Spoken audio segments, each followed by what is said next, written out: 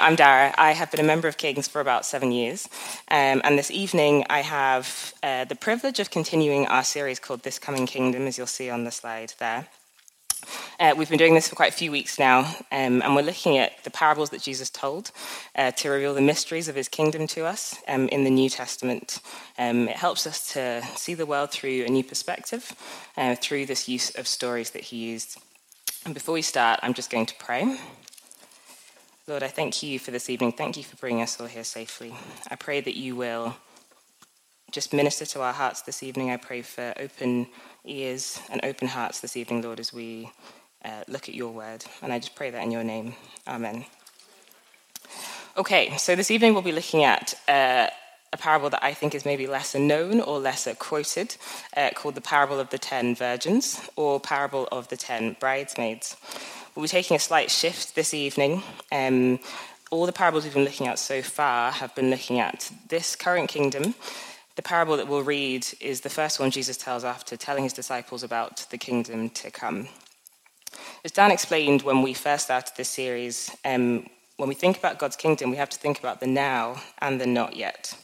Jesus did come to he came to earth as a baby 2,000 years ago. He died on the cross for our sins that we didn't deserve, and he rose again 3 days later, defeating death. And we are currently living in that incredible glory. But Jesus will come again, and there will be a coming kingdom, and that's what this parable is speaking about. So, to add a little context before we start, as I said, Jesus was speaking to his disciples before this.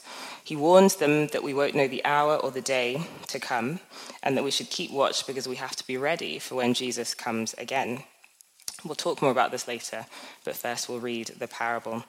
If you've got your Bibles, we'll be reading from Matthew 25, verses 1 to 13. If not, it should come up on the screen. At that time, the kingdom of heaven will be like 10 virgins who took their lamps and went out to meet the bridegroom. 5 of them were foolish, and 5 were wise. The foolish ones took their lamps, but didn't take any oil with them. The wise ones, however, took oil in jars along with their lamps. The bridegroom was a long time in coming, and they all became drowsy and fell asleep. At midnight, the cry rang out, "Here's the bridegroom, come out to meet him." Then all the virgins woke up and trimmed their lamps. The foolish ones said to the wise, "Give us some of your oil, our lamps are going out." "No," they replied, "there may not be enough for both us and you. Instead, go to those who sell oil and buy some for yourselves." But while they were on their way to buy oil, the bridegroom arrived. The virgins who were ready went in with him to the wedding banquet, and the door was shut. Later the others also came. "Lord, Lord," they said, "open the door for us." But he replied, "Truly I tell you, I don't know you. Therefore keep watch, because you don't know the day or the hour." So this evening, based on that parable, we'll be considering what it looks like to be wise as we wait for Jesus to come again, how we practically live that out in this current kingdom while preparing for the kingdom to come. So there are lots of things to pick up in this parable. The best way, I think, for us to do this is to move from the outside and zoom in as we go through the parable. We see 10 women waiting for a bridegroom to arrive so they can celebrate a wedding. It's important to note that throughout the New Testament, Jesus is referred to as the bridegroom and the church his bride. So we see here in this parable the depiction of Jesus coming back to claim the church when he comes again. And when that day comes, there will be the biggest party and feast that you could ever imagine. Following this thread, we see that Jesus is actually warning us that we have to be ready for this day. The wise women bought extra oil and the foolish didn't, and only half of them were allowed into the banquet in the end. Ultimately, we see the consequence of being unprepared is having that door shut in our faces, something I don't want to happen for any of us on that day. When I first read this, I thought it's a very intense parable. How are we going to get through it? But I think it's just important that we focus on what Jesus wants us to see and what I think he wants us to see this evening. So the first thing we're going to look at this evening is waiting. When it comes to waiting, I think there are 2 kinds of people. I'm going to call them the waitees and the waiters, i.e. the people who you wait for and the people who are waiting for them. I am unashamedly a waiter.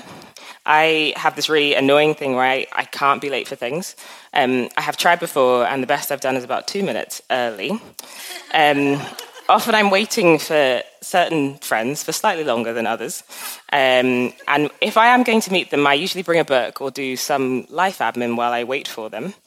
I often get the sorry I'm running late or be there in 10. It makes me feel like this. Or like this. For some of my friends. Now, the truth of this is, for most of the people that I'm waiting for, the frustration is overcome when I see them because I do love spending time with them. So that's my shout out to all the waitees. You're teaching us patience, it's fine. In all seriousness, I use this analogy because I think we have to catch a glimpse of what these women were feeling while they were waiting. They all knew him and they were all looking forward to what was to come. We meet them while they're waiting and we read in verse 4 that the bridegroom was a long time in coming. They didn't get a running late text or see you in 10. All they knew was that at some point that day he'd arrive. That was normal, but you can imagine how long they could have been waiting for. They were waiting with anticipation for someone that they knew and someone that they loved, and so any frustration could have been overcome. We cannot wait in anticipation for someone if we don't know or love them. For all of us who know Jesus and count him as our Lord and Saviour, I want to encourage us this evening to keep waiting because he's so worth it. When he comes, it will be so glorious, like nothing could ever imagine. Keep pressing on and running towards the goal because Jesus wants to see you at the end. For anyone who doesn't yet know Jesus, I'm just going to take a moment to ask you to stay with us this evening because Jesus could not be better to wait for. He will come again and he wants to see you too at the finish line. He didn't die for some, he died for all. And I think that's something that is really important to remember. The second reason that we're talking about waiting is to see that the women who waited weren't all rewarded. It's the women who were prepared and were waiting who were rewarded. None of them were strangers in this context. Jesus knew all 10 of these women and he still shut out 5 of them. That is not what I want to happen to any of us when we get to the end or when Jesus comes again. It's the same way that Jesus wanted them to be prepared, we have to be prepared for when he comes. So we have to look at what that means. So we see the women are split into the wise and the foolish, the prepared versus the unprepared. According to the Oxford English Dictionary, the meaning of the word prepared is to be ready and equipped, to be made ready for use, or to be ready to do or deal with something. In the parable, we find that 5 of these women seem to have this definition in mind when they were waiting. In verses 3 and 4, we see the foolish ones took their lamps but didn't take any oil with them. The wise ones, however, took oil in jars along with their lamps. The wise 5 readied and equipped themselves for the bridegroom arriving. And ultimately, this is what made the difference between being let into the banquet and having the door shut in your face. The fact that this entire parable hinges on this oil means that I think it's something that we have to look at in great detail this evening, because it seems to be the reason why you could get into that banquet. So we're going to talk about oil for a little while. Why does this parable bring oil to life so much? I think it can only be because of what the oil represents. And the answer to that is the Holy Spirit. The Holy Spirit is the way in which we are to prepare ourselves for the bridegroom coming. We have to ask the question, what is the Holy Spirit?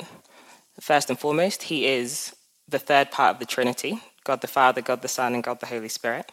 The manifestation of God's power in action. He lives in us. He's the helper that God sent us after Jesus ascended into heaven.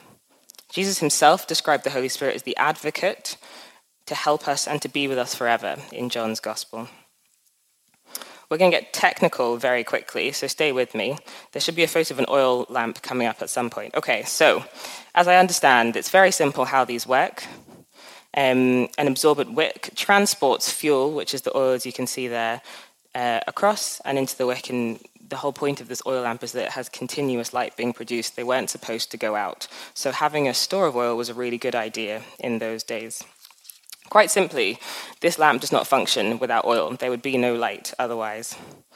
And we see this reflected. The Word of God, which is our light, while always true, cannot be always lit unless we have the power of the Holy Spirit to fuel it.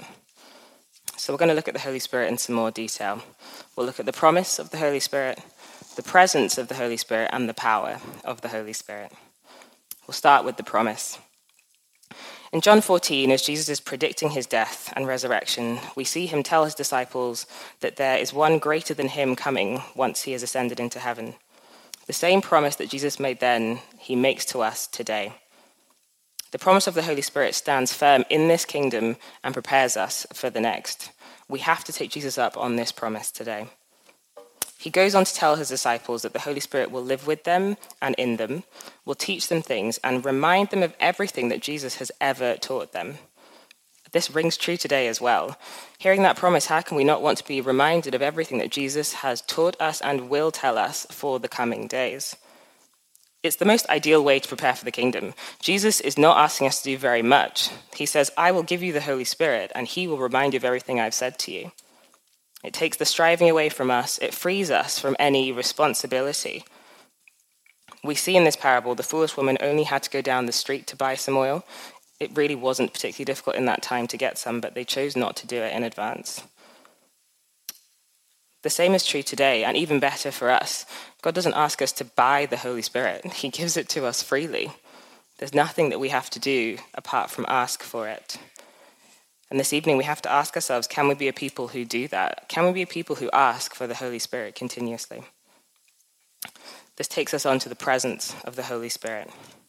Once we ask the Holy Spirit into our hearts, he's faithful and dwells with us always. This doesn't mean that one person accepting the Holy Spirit is enough for all. It's really important that we all accept the Holy Spirit individually, and we see this reflected in the parable. It might seem really selfish or mean that the 5 wise women said they weren't going to share any oil with the foolish ones. But in the same way that my Holy Spirit can't be transferred to any of you, that oil was not going to be shared between them. The Holy Spirit is for everyone, but it's God's way of asking us to have a personal relationship with him, inviting him into our hearts individually. The Holy Spirit is not an ethereal entity that sits far away from us, watching us struggle day to day. He draws close when you ask him to, and he fills you with his power. The Holy Spirit blesses us all in different ways, and that's why his presence is non-transferable, as it were. It's specific to our circumstances, so that together, with all of our experience of the Holy Spirit, we can be the completely functioning, harmonious body of Christ, his church, who he is coming back for. You have to participate in this current kingdom in order to prepare for the next. Whether it's for the first or the 1,000th time that you ask for the Holy Spirit, know that when you ask, he will come and dwell in you. And we'll talk about the power of the Holy Spirit now. In the parable, this oil fuels these lamps, and it means that the light is always bright, allowing him to never go out. In the same way, the Holy Spirit brings to life the word of God in our hearts. It's okay to know it, but the only way that you'll feel its power is to have the Holy Spirit minister to you. I don't want our lights to go out today. I want the Holy Spirit to be ministering the word of God to us. Just as the lamps allowed the women to see more clearly, the word of God lets us see more clearly in this darkness. And it draws people to us, illuminating their lives in this darkness too. I was going to tell another story, but I actually, as we were worshipping, felt that I should speak about the power of the Holy Spirit in my life. As I went through my teenage years, I had quite an issue with family. And I tell this story actually because I feel like God wants to restore hearts this evening.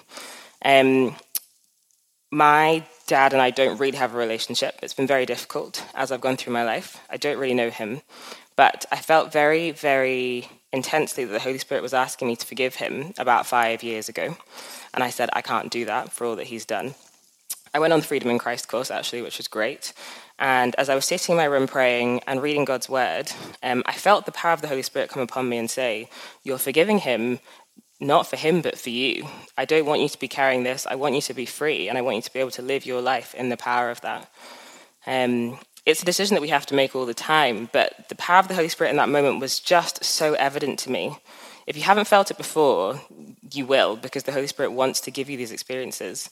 I was able to forgive my dad, which is something I genuinely thought I could never do, but I still feel that power now of that experience, and that was only the Holy Spirit. Sometimes the change is tiny, sometimes it's huge. The power of the Holy Spirit heals people, it restores souls, it brings people back to God.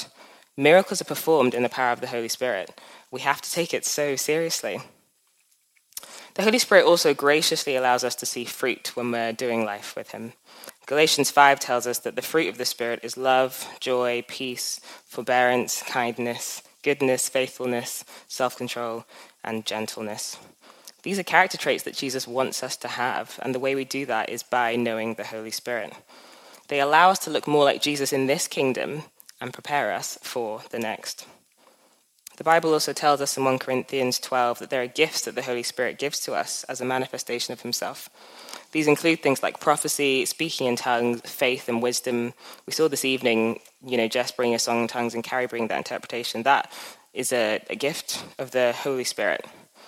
And we have these gifts so we can be united as a body in church, preparing for the bride when Jesus comes. We as lowly people, genuinely made of flesh, are given the privilege of having the power of the Holy Spirit coming together so that we can all have different gifts, uniting us in one church. Jesus is coming back for the church that he is currently uniting us in. Not only that, he gives us everything that we need to prepare for it. He gives us the Holy Spirit, and all we have to do is ask for more of him. The phrase I coined to describe that was dripping in oil. It doesn't feel right, but I think that's you know what I mean. We want to have this oil all around us. That's what we need to fuel this light. Why would we not want to be prepared for the coming of the bridegroom? The gifts and the fruit of the Holy Spirit take time to develop. So as we wait, we have to ask for more. We have to continue to seek the Holy Spirit, day by day, hour by hour. This changes us to be more like Jesus, and the more like him we become, the better we are. The Holy Spirit allows us to see our circumstances through a different lens. Through heaven's eyes, it allows hopes to rise. It gives dreams new, refreshing. We can see, smell, taste, touch, and feel the Holy Spirit. We can feel that kingdom of God here in all its glory, preparing us for the incredible day that will come when Jesus comes back. Just one experience of the Holy Spirit will change you. You'll want so much more every time you experience him. It will evidence and cement the word of God in your heart while bringing life to the core of your very soul. Please believe me when I say the Holy Spirit cannot leave you unchanged, and he doesn't want to leave you unchanged. In response to that, I think we have to align our hearts with the Holy Spirit this evening. We have to store up treasures for ourselves in heaven, not here, as it says in Matthew 6:21. What is the oil that's fueling your light currently? Is your light even shining at the moment? Romans 8:5 says that those who live according to the flesh have their mind set on what the flesh desires, but those who live in accordance with the Spirit have their mind set on what the Spirit desires. This is what God wants for us. This is what Jesus is talking about when he asks us to be prepared for when he comes, and this is how he will graciously prepare us for that day.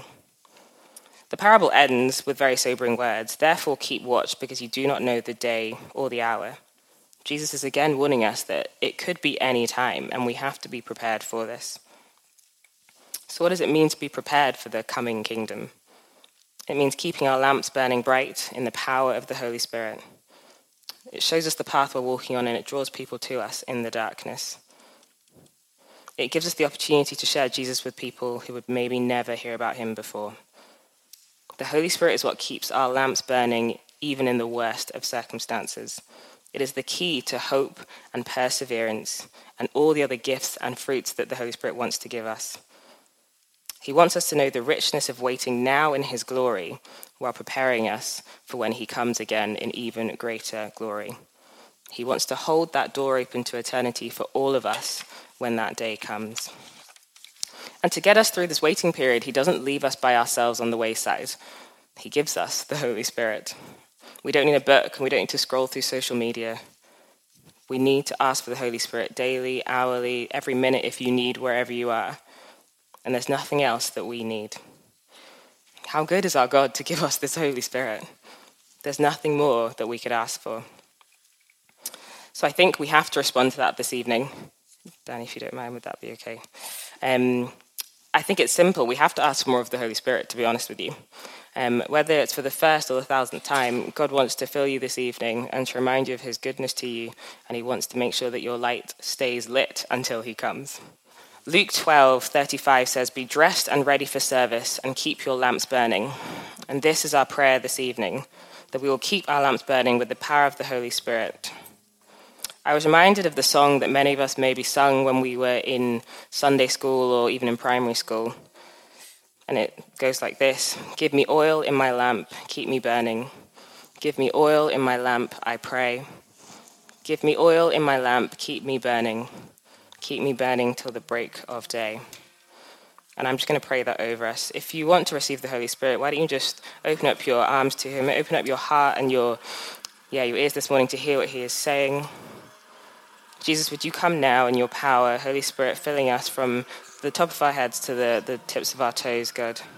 We want to be prepared for that day when you come to claim your church, Lord, to claim your bride. Thank you that we get to be a part of this. And I pray that you will be preparing us now with your Holy Spirit.